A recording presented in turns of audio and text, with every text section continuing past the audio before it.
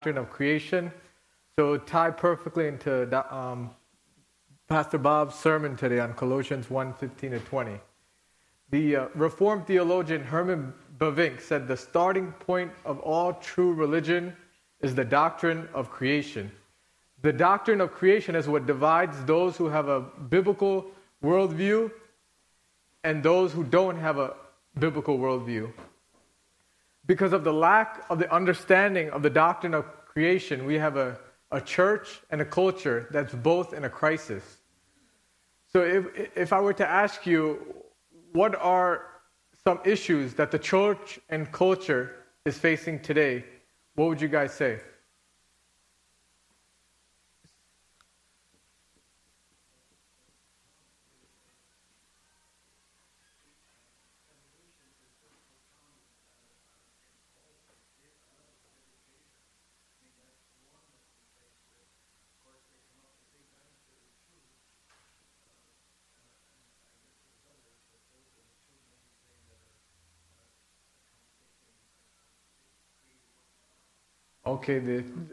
So issues we see in the church today, and also the church and in the culture, one of them is evolution.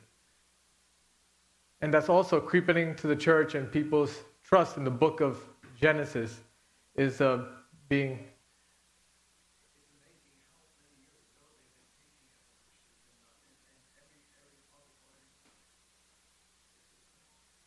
Any other issues that the church and the culture is facing today, today's crisis?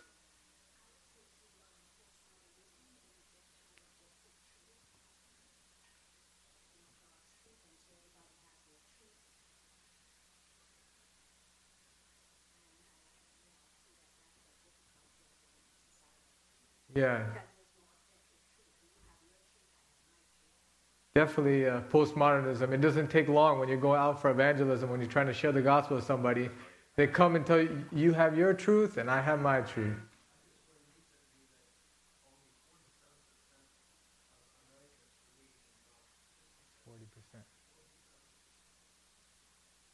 So we have evolution, we have postmodernism. Anything else that we're in a crisis that we see in the culture? Claudia? Right. I guess this is a big one, especially now. Yeah, sexual identity. I can't even keep up with all the letters in the LGBTQ. So that's a big one. Transgenderism. They're pushing things that we never even dreamed of ever seeing. We're seeing it now, where they're giving Lupron to young little kids to try to stop their puberty, to do sex changes at a very young age. They're going after children, and that's a crisis that maybe we have never seen in the history, but that's a crisis that we're facing today. So the sexual identity, the whole LGBT, I can't even do it. LGBTQ plus T, yes, can't forget that. Anything else? Jivan?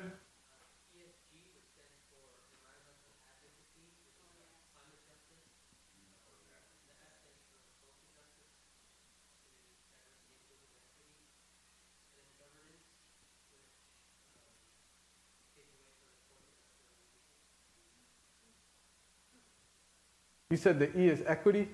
Environmental justice. If you turn on the news, it doesn't take for you too long to see. They're just constantly talking about climate change and stop using vehicles, use electric vehicles. There's a big push for the environmental.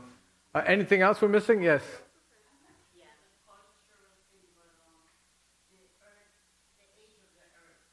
Age of the earth, yes. Right. The age of the earth, the age of the earth. Missing anything else? Yes? Diversity, equity, and inclusion. Right, the social justice, the critical race theory. Yes. CRT. But just about every resume I write now, everybody wants diversity, equity, and inclusion on it. Oh. Okay. Anything else before?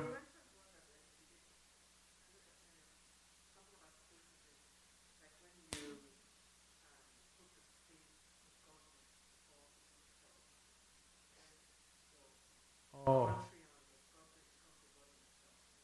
Right. Yes, the marriage and family is being attacked. The family. Yes, marriage. Redefinition of marriage, the Supreme Court has done. Another big one I think we haven't listed here is abortion. Roe versus Wade has been overturned and the country's going crazy over it. So some of the issues that our culture and the church is now even facing, where the church is beginning to compromise, being so influenced by the culture. So everything we listed, all these issues here, goes back to the doctrine of creation. The book of Genesis 1 to 11, we see the beginning of the universe, we see the creation of man, and in Genesis is the foundation for systematic theology. The doctrine of creation, Genesis, is the foundation for biblical ethics. The doctrine of creation is the foundational background context for the gospel. So that's why the doctrine of creation is so important. Because once you compromise on the doctrine of creation, it won't take long for you to see every other doctrine is also compromised. So Wayne Grudem gives a nice, concise definition of what creation is. Creation is God created the entire universe out of nothing. It was originally very good, and he created it to glorify himself. So we're going to go over 3 points today. The purpose of creation, the means of creation, and the ethics of creation. So before we get into these points, we're going to bow down for a word of prayer.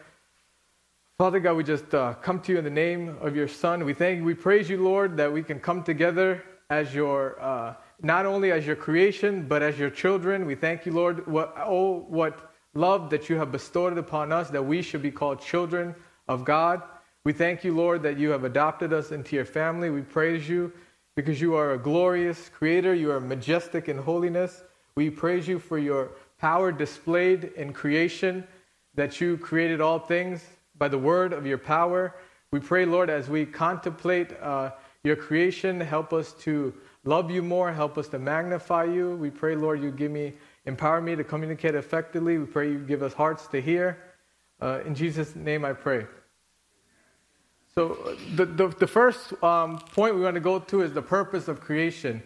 The purpose of creation, the age-old question that philosophers has been asking throughout the ages is why? What is the purpose of all these things? Why were humans created? Why are there trees and shrubs and plants? Why are there fishes and elephants and dogs? Why are there stars and planets and galaxies and galaxies? What is the purpose of life? And various worldviews has been given to explain what is the purpose of life. And one of the worldview that influences the answer to that question is the worldview of naturalism. I'm going to erase this. Naturalism, does anybody know what naturalism is?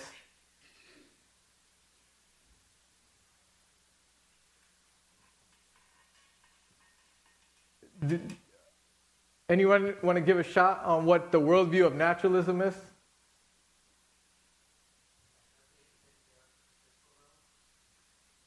Yes, naturalism, correct. Naturalism says it denies a supernatural world. They say the only thing that exists is natural forces and natural laws.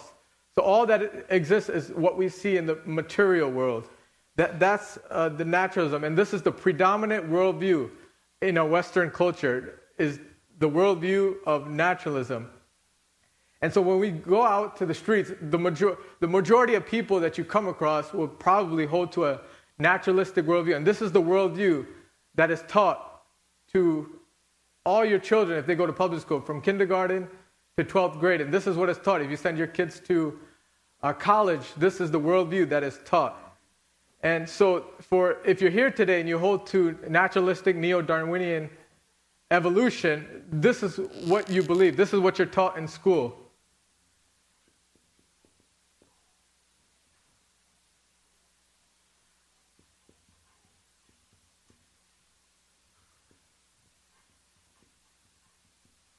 So you're taught that fish becomes philosophers.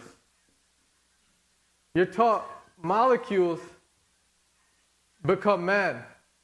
And then you're taught bacteria, through time and chance acting on matter over 1 billion years, bacteria becomes Beyonce. This is the neo-Darwinian evolution that you're taught in schools. And you have two worldviews. It's either nothing created everything, which is a scientific impossibility, or God created everything. Now, those who hold to some scientists who hold to the worldview of naturalism might come back and say that it's impossible to create the world in 6 days. It's impossible for someone who is dead to rise again in 3 days and 3 nights. That's a biological impossibility. They'll say it's impossible to take a substance like water and turn it into wine.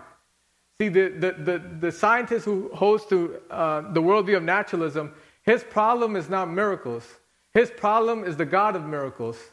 See, if you start with the presupposition that God exists, he can create the world in 6 days. That's not a problem.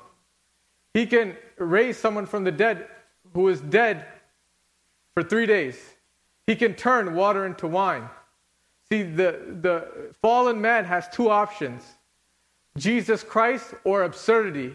And he'll choose absurdity because he loves his sin.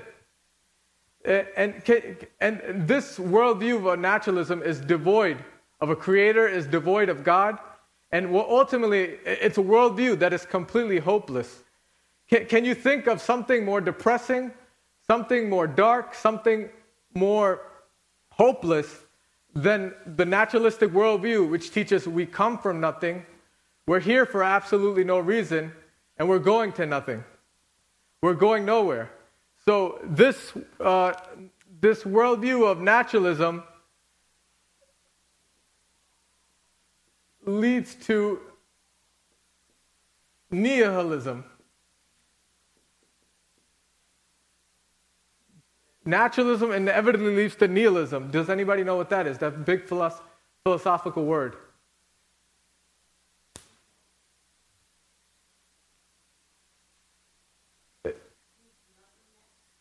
Nihilism, it's a worldview which means life has no meaning. And there are people who embrace naturalism that eventually come to the conclusion. They live their life, but nothing has no meaning. They live without a purpose. And this worldview sometimes can lead to depression, suicide. And this is incompatible with the biblical worldview, because the biblical worldview teaches that everything, there's a purpose for everything. That life, for everything, there's a meaning. Because God is sovereign, his providential hands govern all things. In Proverbs 16:4, it says, "The Lord has made everything for its purpose, even the wicked for the day of wrath." So another worldview, if some people embrace the worldview that life is ultimately meaningless, another worldview that some may embrace is the worldview, a narcissistic worldview, that life is ultimately about themselves. The whole concept, the whole reason they live is for me, myself, and I. And a child, when they're born with a sinful nature, and one of the natures that is born with is a selfish nature. It's just worried about itself. If it's hungry, it only cares about long as it gets that food. And it doesn't matter that me and Betsy have no sleep. It doesn't matter that we're not tired. He needs to be fed. And this sinful, selfish nature is with us all throughout life until we're born again.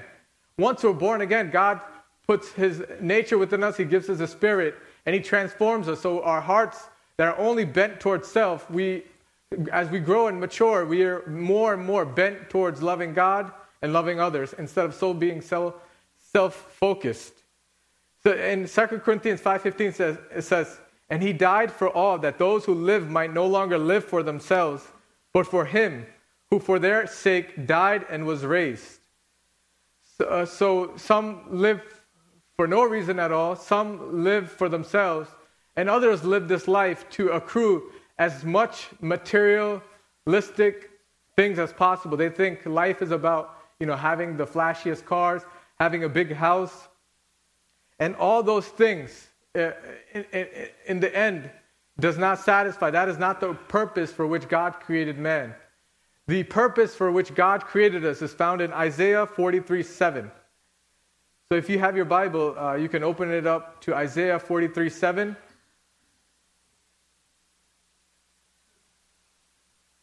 Isaiah 43:7, it says, "Even every one that is called by my name, for I have created him for my glory. I have formed him. Yeah, I have made him." So this is huge. If you want to know why God has created you, he created you for his glory. The greatest thing that you can do for yourself is live for the glory of God. Living for the glory of God is greater than living for the pursuit of a Range Rover, of a house, of a Porsche, of a Maserati. There's nothing greater that you can live than to God's glory. And not only did God created mankind for his glory. What about the rest of the creation? That is also for his glory. In Psalm 19:1, it says, "The heavens declare the glory of God, and the sky above proclaim his handiwork." So how would you say that creation glorifies God?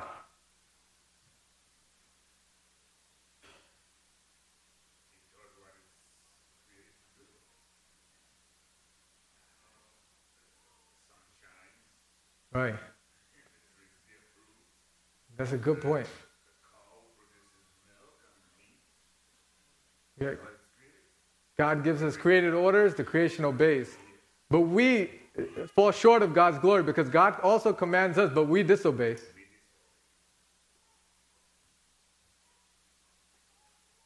Any other way you can say that creation glorifies God, Eric?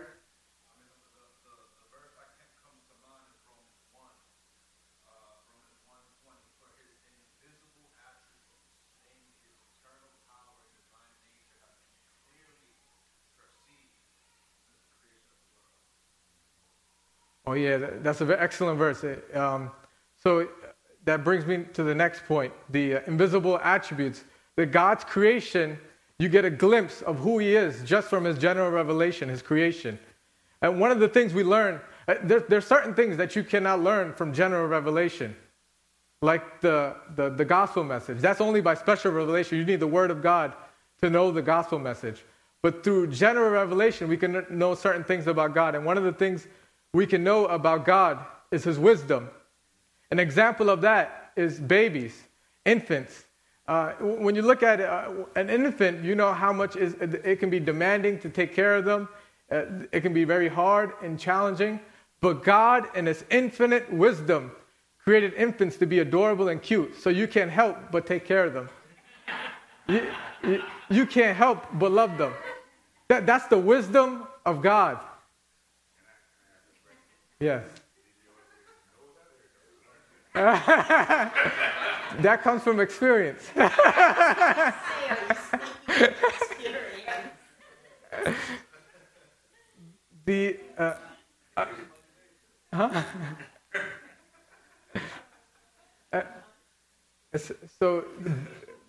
So another thing that displays God's attributes is from you can learn the omniscience of God, and one example is DNA. It takes a being who's omniscient to create something like DNA. Information science says wherever there's information behind that, there's a mind. Yeah.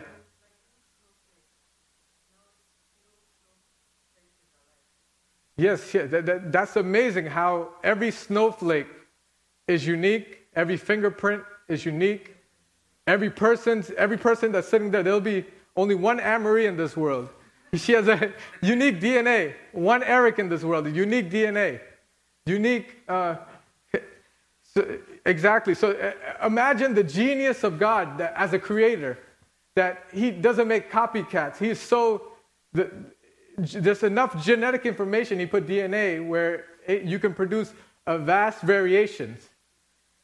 So DNA, exactly, is the information book of life. Just like we see, if you see a book, you know that it cannot create itself. More complex, more sophisticated than any book on earth is DNA. And that just points to intelligent design. Another example that shows forth the power of God is stars. When you look at stars, you just overwhelmed with the sheer power of God. The astrophysicist says that our galaxy, we live in one galaxy, it's the Milky Way galaxy. This one galaxy has 400 billion stars. And something else to blow your mind, in 2020, astronomers estimated there are 2 trillion galaxies in the universe. So we're living in one galaxy, the Milky Way galaxy. This galaxy has 400 billion stars, but there's 2 trillion galaxies. And the Bible says, and he made the stars also.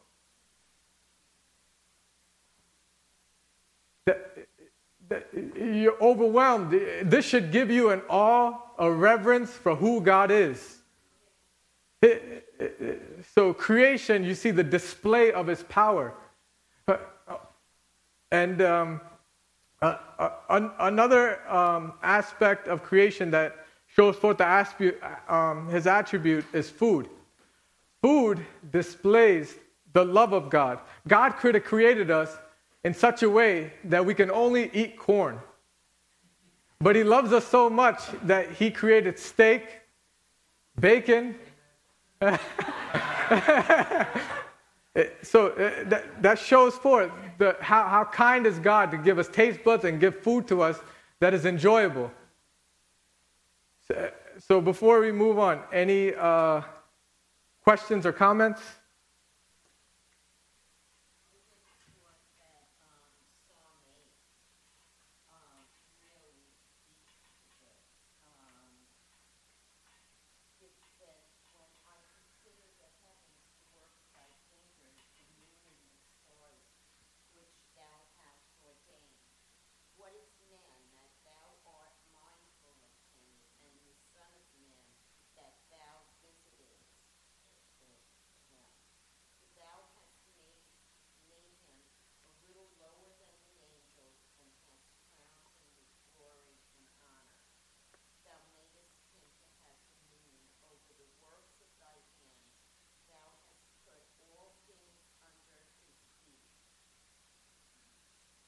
That's a beautiful verse.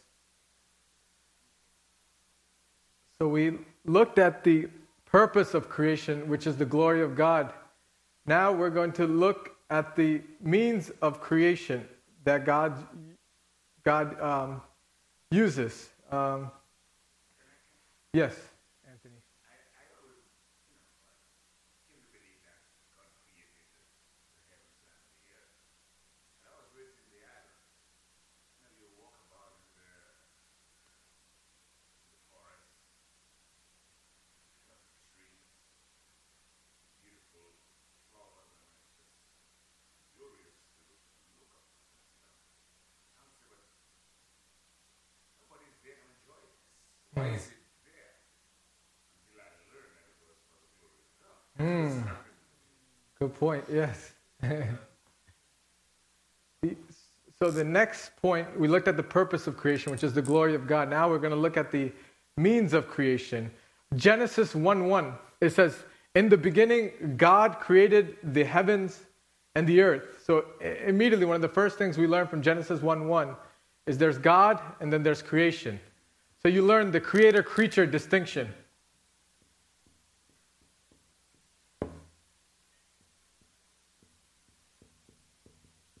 if you want to be a good theologian, you have to learn this basic creator-creature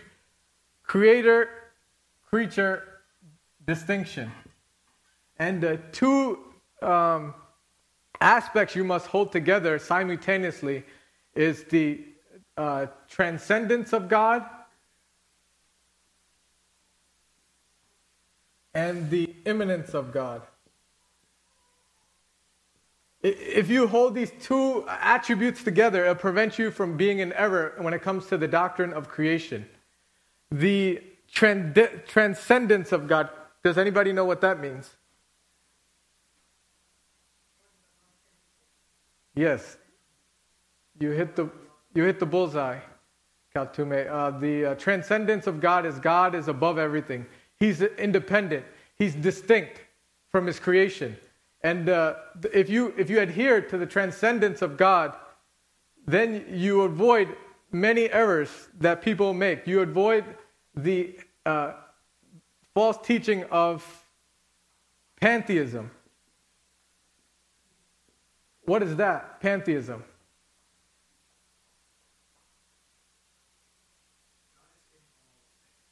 Yes, God is in all things and all things are God. And this is the world, pantheism is the worldview. And pantheism blurs the distinction between creator and God. They say everything is God, God is in everything. And this is the worldview behind the New Age movement, pantheism. This is the worldview behind Eastern mysticism, pantheism. This is the worldview that ultimately undergirds pagan religions that you see. Those animistic religions, the tribes, they all, pantheism is what undergirds the religion of the pagans.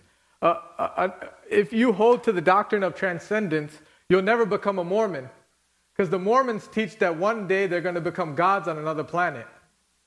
So they blur that distinction between the creator and the creature.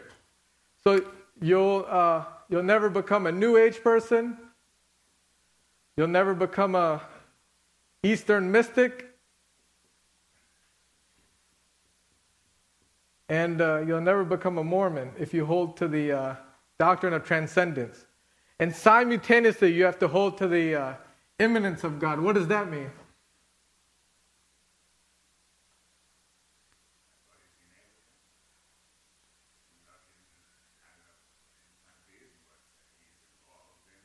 Yes, that's it. God is involved in his creation.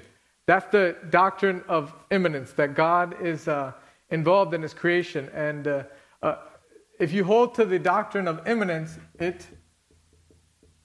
you would avoid being a deist. I know Bob mentioned deism in his sermon. Does anybody remember what deism is?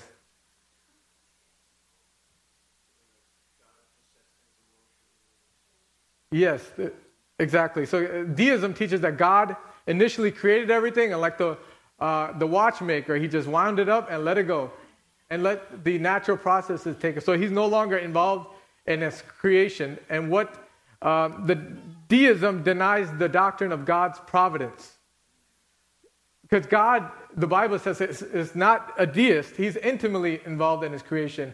He knows. The Bible says he knows the sparrow that falls to the ground, even the hair on our head is numbered. The Bible says in, I believe, 1 Peter, that cast your cares upon him, for he cares for us. The deist God doesn't care. But the biblical God is the God of providence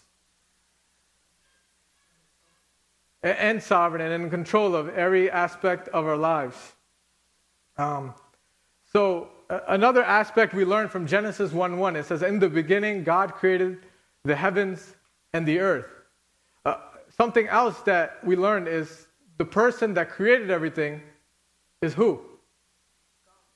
Yes, it's the triune God. Not everybody knows that, because you go to the Jehovah's Witness, you know who they say created everything? Michael the Archangel. They say that God first created Michael the Archangel, which they say is Jesus, and then through Michael, he created everything. So next time the Watchtower knocks at your door, you can show him Isaiah 44:24. Isaiah 44:24, it says, thus says the Lord, your Redeemer who formed you from the womb.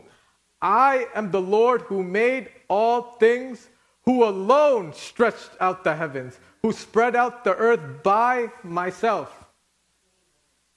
So it was not archangels that created everything. It was the triune God.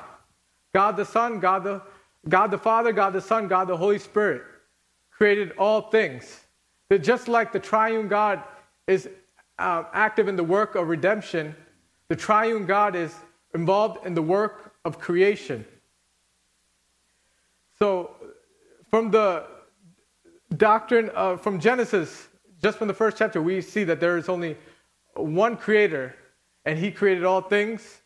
That in the beginning, before there was time, matter, and space, God existed. And something else we learned from Genesis 1 is the word there for creation, for created, is the word bara. And bara, the creation, bara. And that's supernatural creation. And there's another word for creation, which is asa, which is, bara is to create and asa is to make.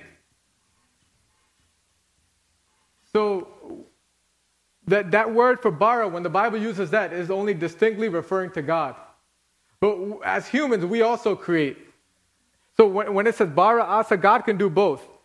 God can create supernaturally, and also he can take pre-existing substances and make something out of it. But we can only do this asa, to make. Just like you take pre-existing chicken and spices and make food, you can take concrete and make a building. So we're able to create as well. So you say we are creative. Creative, yes. We're able to create, and that's what we image God by doing that as well. But something unique in Genesis is that he creates how? It's bara ex, yes. It's creation, he creates out of nothing. And this is huge, because when we look at ancient Near Eastern religions at that time, the Mesopotamia, the ancient Egypt, their gods used matter that's already available, and then they created. But the biblical God alone, this makes him distinct. He creates out of nothing. That's why in Psalm 96:5 it says, all the gods of the nations are worthless idols, but the Lord made the heavens. So God creates ex nihilo. And it's easy for us to read Genesis 1:1 and say, okay, he created everything out of nothing. But just imagine that. He didn't have to consult engineers, architects, marine biologists, astronauts, astrophysicists. All this he created out of nothing. Not even humans with as much intellect. Nobody in Mensa, all the intellects in this world combined, cannot even make a grain of sand out of nothing.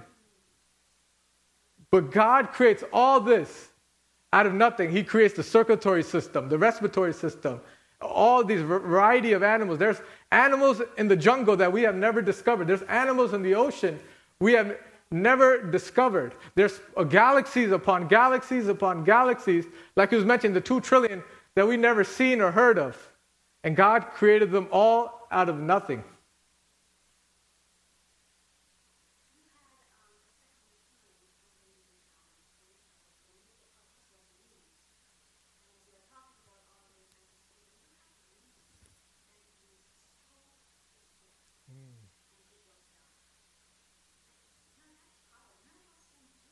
Mm-hmm.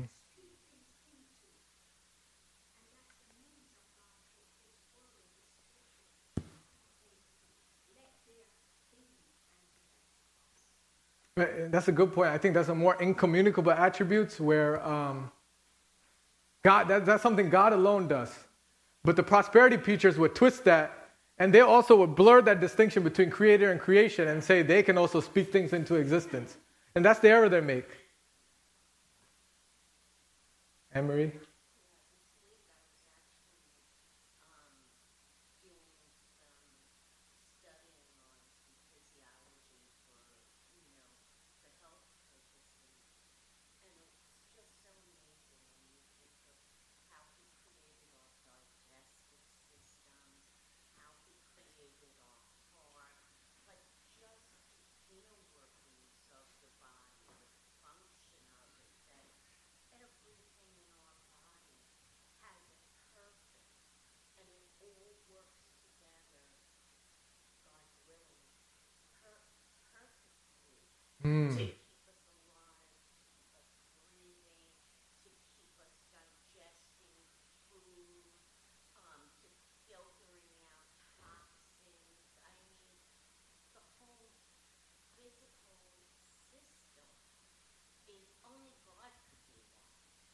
Right.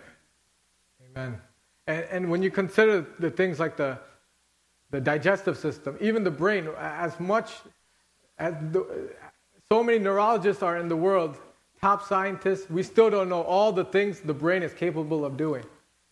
And when you consider all these things, how glorious is Christ. Just like we heard from the sermon today in Colossians 1:16, that all things were created by Christ. The doctrine of creation ought to want you to give him glory. He is majestic in power. He is able to create a small atom, bacteria, to something as complex as the human eye and brain. And we see that in Revelation 4, we see a small glimpse of heaven. And in heaven, we see the 24 elders. They take their crowns and lay it at Christ's feet. And look what they say in Revelation 4:11. Worthy are you, our Lord and God, to receive glory and honor and power, for you created all things, and by your will they existed and were created. So once you comprehend who God is and what he has done, you can't help but give him glory. You cannot help but worship him. He is worthy of our worship for what he has done, for who he is. See, the doctrine of creation ought to make you give yourself more to Christ. He is worthy of our service. He is worthy of our sacrifice. He is worthy of our praise. Christ is worthy.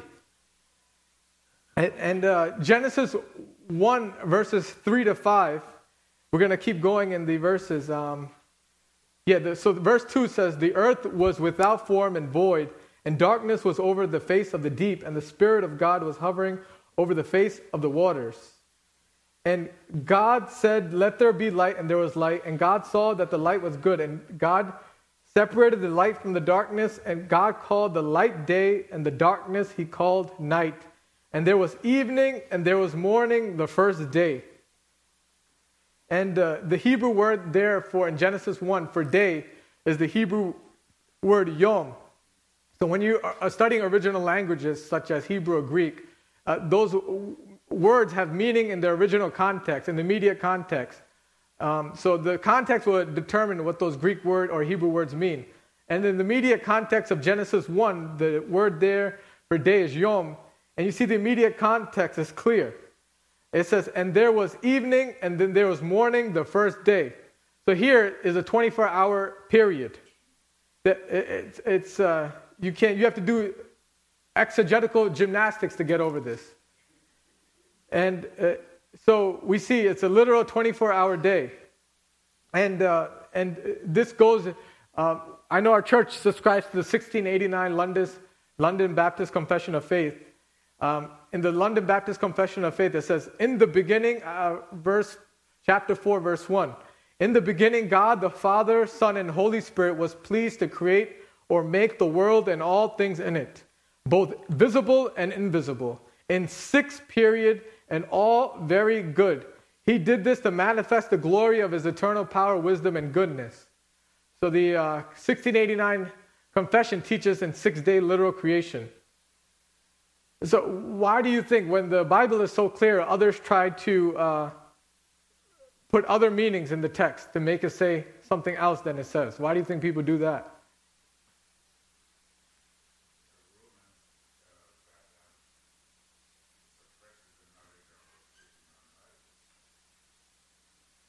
Good point. Yeah.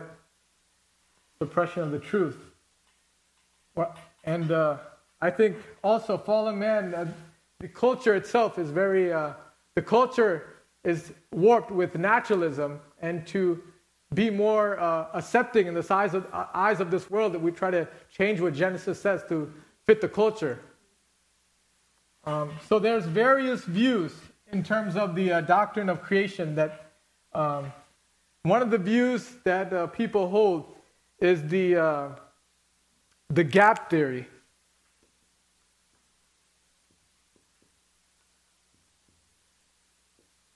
The gap theory teaches between Genesis 1:1 and 1:2. It says, in the beginning God created the heavens and the earth. The earth was without form and void, and darkness was over the face of the deep, and the Spirit of God was hovering over the face of the waters. So the gap theory teaches that God in Genesis 1:1 created the world in billions of years, and then some catastrophic event occurred, and then verse 2, he recreated the world in 6 days.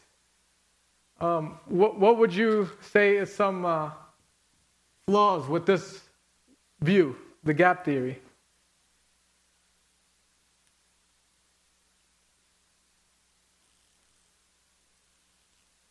You see anything wrong with the gap theory? What would you say is wrong with it?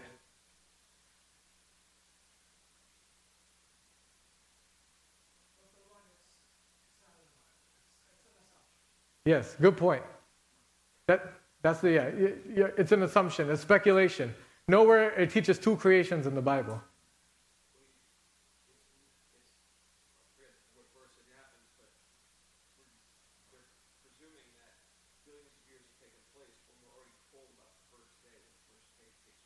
Right. Good point. Anne-Marie?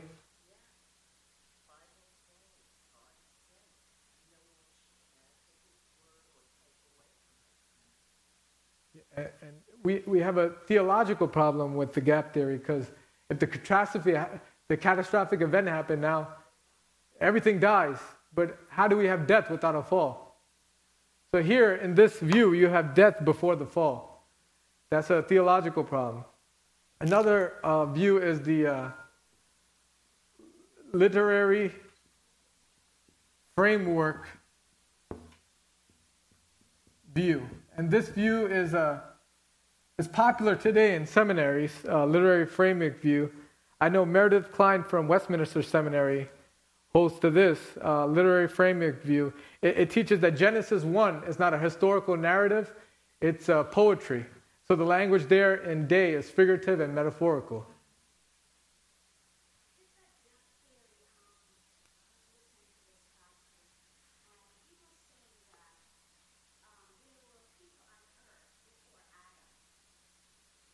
Oh.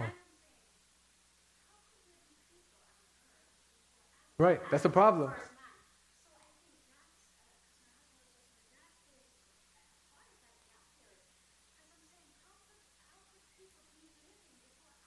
Yeah. Adam is the first created humans. Yeah.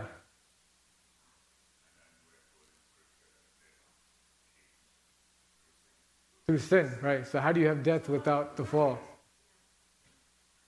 Good point. The literary framework view, that Genesis, they say, is not historical narrative. It's poetry or figurative, metaphorical. What would you say is wrong with this view?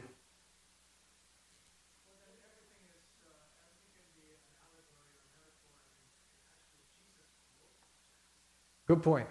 Good point.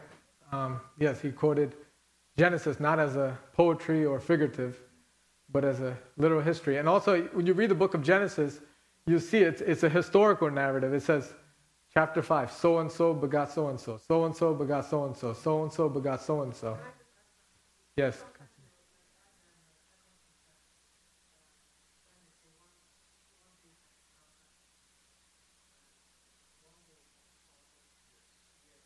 Uh-huh. Yeah. But notice, they don't read that view nowhere else in the Bible. When Jonah was in the belly of the whale, they don't say that's 3,000 years.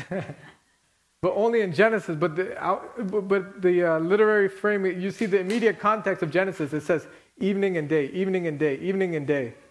So that rules that out. Another view is the day-age view. This view teaches that the days there are geological ages. So not literal 24-hour days, they teach us literal ages. And I think the context of Genesis will rule that out. They say evening and day, evening and day. This view would have this is the view that will say that humans existed before the creation of Adam. And this view is Biologos holds this view. Theistic evolution.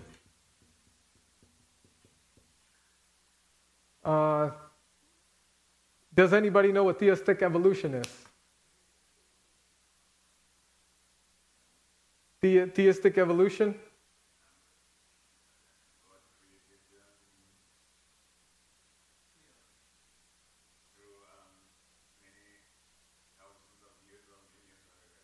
Right. They said, yep, they teach that God used evolution to create everything. So that's the means that God uses. So,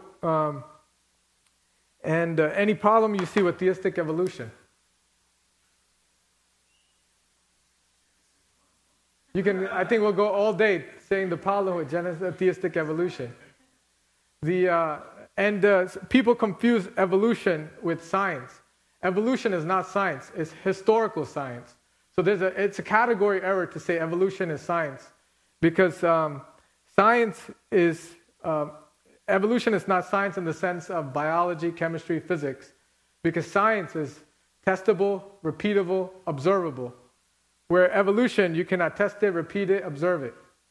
And there's no evidence that substantiates evolution. Where you look at and you look at the fossil records, there's no transitional forms in the fossil records. Right, yeah. Yes. I like to call it a fairy tale for grown-ups.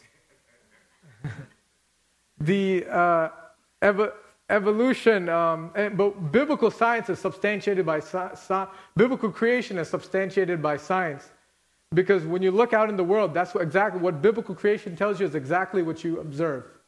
Biblical creation says in Genesis, one species beget another species. So when we look at creation, what do we see? Cats begetting cats, dogs begetting dogs. Those two don't interbreed. So that's exactly what you see in creation. So does anybody know the difference between macro and microevolution? Because I don't want you to get confused. Because we believe, yes, Claudia.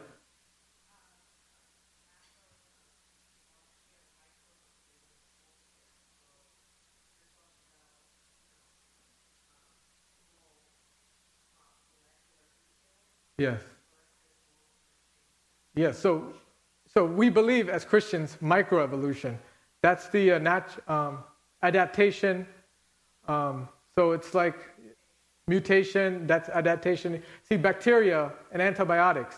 That's an example of microevolution, where the bacteria through mutation adapts, now is resistant to the bacteria. Or Darwin's finches on Galapagos Island, where those finches adapted to the environment, and their beaks adapted as well to eat the seeds, and so that's our skin color. Different people live in different areas in the world. Some are closer to the equator, so through adaptation, some of us have more melanin in our skin, and that's an example of microevolution. But that's a far jump to what macroevolution is. Macroevolution says one species changed to another species, and we don't believe that, and there's no evidence to substantiate that. So going back to the theistic evolution, there's so many flaws there that's not compatible with the biblical worldview. As one, if you hold to theistic evolution, then that means that Adam and Eve, there was other humans before Adam and Eve, but we know in the Genesis account, Adam was the first human, and so he might have been a theistic evolutionist. That means if theistic evolution is true, that means that Adam had parents. If theistic evolution is true, that means that human death was before the fall. So, and that's just a few examples of why theistic evolution is incompatible with the biblical worldview. And the final is that I want to share is young earth creation. And there's only I would say this is the biblical right view. There's only a few seminaries that teach that. One of them is the Master's Seminary in California. So the majority of the church believed in young earth creation, and they believe majority of the church until the 18th century believed that the earth was created about 4,000 to 5,000 years before Christ. But once in the 18th century, something happened, the Enlightenment. And from the influence of the Enlightenment, the people started changing their views. And you notice something all three of these views have in common is all these want to add millions and billions of years into the Genesis account. So, so we looked at the purpose of creation. The purpose of creation is for the glory of God. We saw the means of creation. The means that God uses, bara ex nihilo. He created everything out of nothing. God himself, the triune God. No angels was part of this part of creation. God shares his glory with no other. And the final point we want to look at is the ethics of creation. The doctrine of creation has huge practical implications. If you hold to the doctrine of creation, it would prevent you from becoming asceticism. What does that mean, asceticism? Doctrine of creation would prevent you from falling into this error.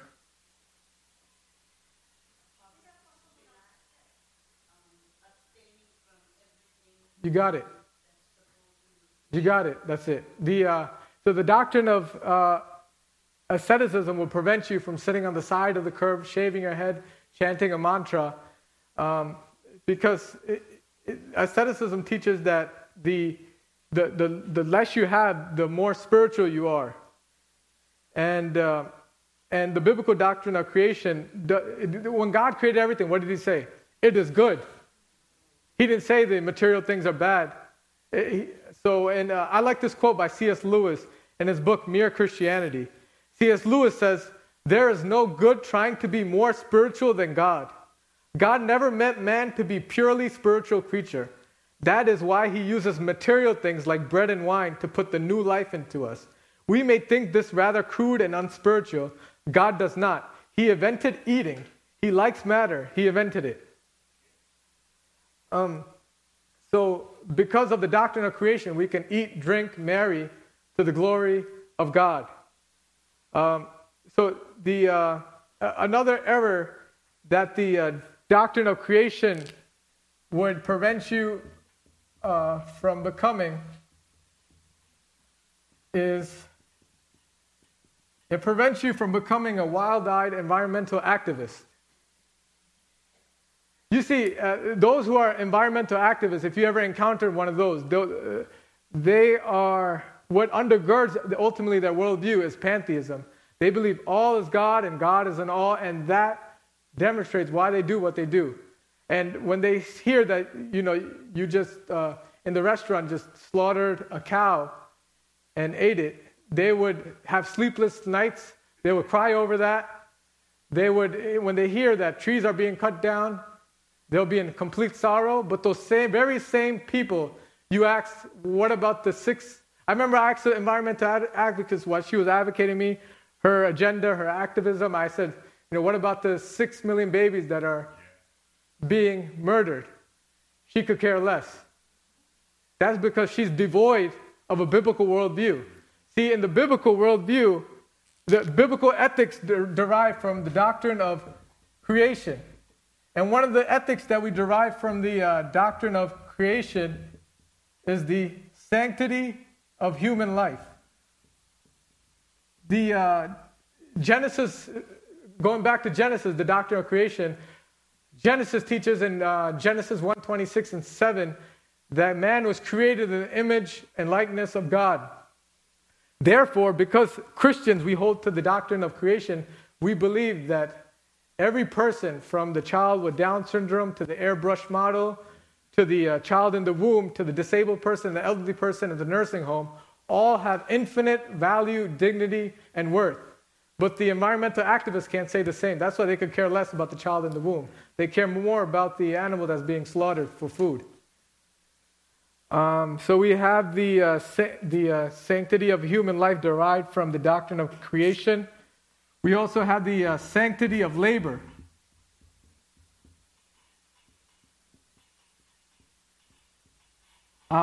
Labor is a good thing, is a blessing from God, and that was not a result of the fall. We see in Genesis 2 that God put Adam and Eve in the garden, Adam in the garden, and he said to work it and to keep it, to provide, to protect, to cultivate and to work it. With the result of the fall is the hard labor, the sweat you must earn from the sweat of your brow. Labor becomes hard, but work is a good thing that God has given us. So the doctrine of creation should give us a strong Protestant work ethic. We should be good witnesses at our jobs. No one should say we're lazy, because work is a good thing that God stewarded. Going back to the environmental activists, we shouldn't be environmental activists, but at the same time, we should be good stewards of God's creation.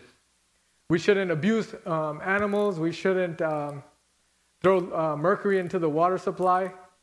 We should be good stewards of the creation, but at the same time, we cannot fall into this extremism. The doctrine of creation also, I think when I mentioned what are the issues facing our culture, and one of them is the attack on the family. I think Naveen said that. So we learned from the doctrine of creation not only the sanctity of human life, the sanctity of labor, but the sanctity of marriage. We see in Genesis that God creates Adam and Eve, and God defines and tells us what marriage is. And he says, what did he say marriage is? Between a man and a woman. So it doesn't matter what the Supreme Court says. We recognize what God says. And he said marriage is between a man and a woman. And another thing we learned from the doctrine of, same thing, the sanctity of marriage also refutes homosexuality, because in Genesis, God didn't create, he created man and woman, not man and man. So the homosexuality goes against God's divine design. Another thing that we see from the doctrine of creation, God is the sovereign. He decides what gender we are born. And what the world wants to do is they want to blur the distinctions. And so one of the things we learn from the doctrine of creation is God is the creator. We are born into this world. I didn't decide, what ethnicity I am, what height I was going to be, what gender I'm going to be. God decides it. So if I go against that, that's rebelling against God's sovereignty. That's rebelling against God's providence. So God decides what gender we are. So remember, when I ask you what are the issues facing the church and the culture, it can be tied back all to the doctrine of creation. And now when we minister to the person that's transgender, we don't have to give in to their delusion, but we can speak the truth to them in love and tell them the doctrine of creation, how God's creation, there's a purpose behind it. God has created us for his glory. So when you live in a way that's against him, such as homosexuality or transgender, you're falling short of the glory of God. You're going against the purpose which God has created you. So we see that if you compromise the book of Genesis, your whole foundation is going to be unraveled from the bottom up. In Psalm 11:3, it says, if the foundations be destroyed, what can the righteous do? So it's important as the church and the culture have an onslaught of secularism, LGBTQ, critical race theory. It's important that we be founded upon the Word of God, then we won't be tossed to and fro by every wind of doctrine. Any questions, comments? I was thinking, I'm kind of interested when I'm working about Will Smith and his wife. What do these people think they are? They're determining what it is that marriage is. God has already defined. We are really rebellious. Yeah, I believe they have an open marriage, right? That's a defiance against. Uh-huh.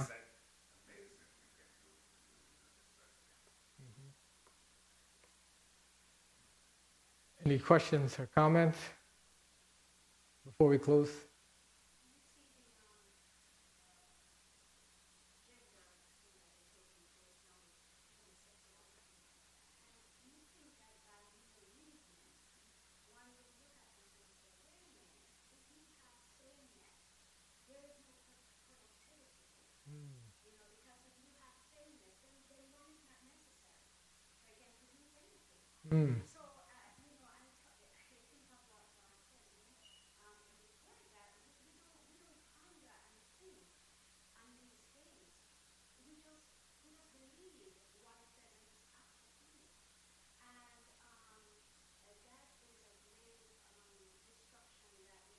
Mm.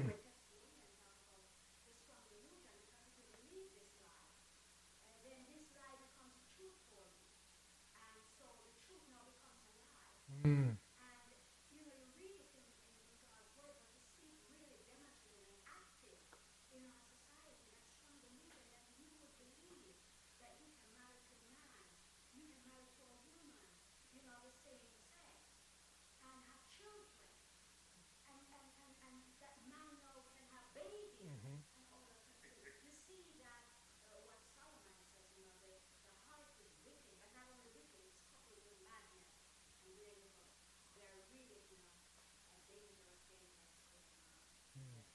Yeah, the culture of death really has this clause in the culture.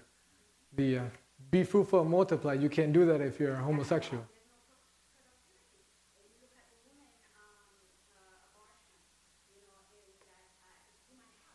Mm. Mm-hmm.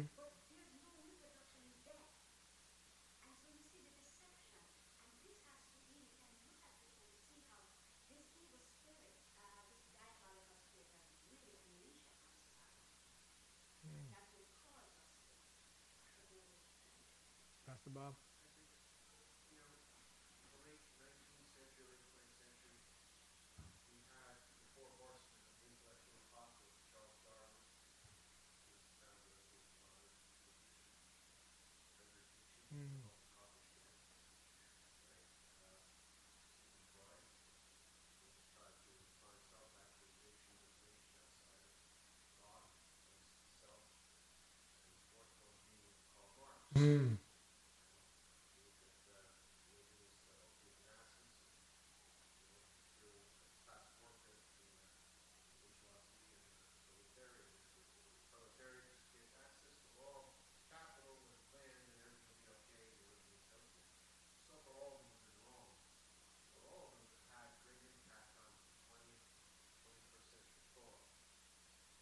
Social Darwinism led to Hitler, to Nazism, Stalinism, communism. We saw the 20th century produced more people today than any century in history. We're in a different age now, in this postmodern age, but that really slippery slope is getting worse. Mm. We're in a society that has become increasingly godless. The further we get away from the creation narrative, the further we get away from biblical worldview, we compromise, we say, but, it's becoming worse. And I say this with me and Claire talking the other day. We were born in the 70s, we grew up in the 80s. A lot has changed since I was born. A lot. We're not old. But it seems like there's been a significant shift in society. The things we see and hear are so absurd and so sick. We're discussing some of them. I wonder what's it going to be like if they take it around the case. What I'm trying to say here is once you remove God from society, once you remove the Bible from public thinking, the decline happens quick. 10 years ago, when I was preaching in this pulpit in 2012, I didn't think that we'd be having discussions about transgenderism being a big issue. That was only 10 years ago. 10 years from now, what is it going to be? And I think this is something we have to be so careful of as Christians. The world is very seductive. And we have to be so careful on our guard that we don't lose focus. That we capitulate to worldview, to a secular worldview. But I'll tell you, it's like a flood. Water's flowing. You're not hanging on to pressure. It's sucked away. It's happening to so many churches. All the churches that are doing well today are compromising something. Mm. And you're seeing more and more churches compromise over time. Mark my words. Grace and Truth is not in your favor as we get smaller. Because people want what they will. I'm sorry to take that. No, good point. In the 17th, 19th, 18th century, you see Karl Marx, Sigmund Freud, Charles Darwin. All those And that's a good example. Ideas have consequences. And we see those ideas taking foot, and we see the sexual revolution and the havoc that it's causing all throughout the world. So this is a reminder as a church, we're in an ideological warfare. We have to be on guard. We have to take every thought captive to the obedience of Jesus Christ. We must stand with the sword of the Spirit, ready to refute every heresy. And that's why I'm so happy we're going through systematic theology. I remember, I think it was Conrad Mbewe who said, having theology is like having an immune system. If you're not grounded in theology, every doctrine will come and wreak havoc and kill you. So us studying systematic theology and going through Wayne Grudem is going to allow us to stand ground when all the worldly ideologies and philosophies hit us. So I'm going to close for a word of prayer. Father God, we just come to you in the name of your Son. We thank you, Lord, that you have given us a privilege to breathe your air, eat your food. Thank you, Lord, for salvation. We thank you, Lord, for every blessing that you have given us. Help us, Lord, to glorify you, for that's the reason that you have created us. Help us to love you more. Help us to serve you. Help us not to be self-centered. We pray, Lord, that we can not just hear theology and grow, just have a bigger head, but help the theology to change our lives, that we may be more holy, more godly, and live more unto your glory. In Jesus' name I pray.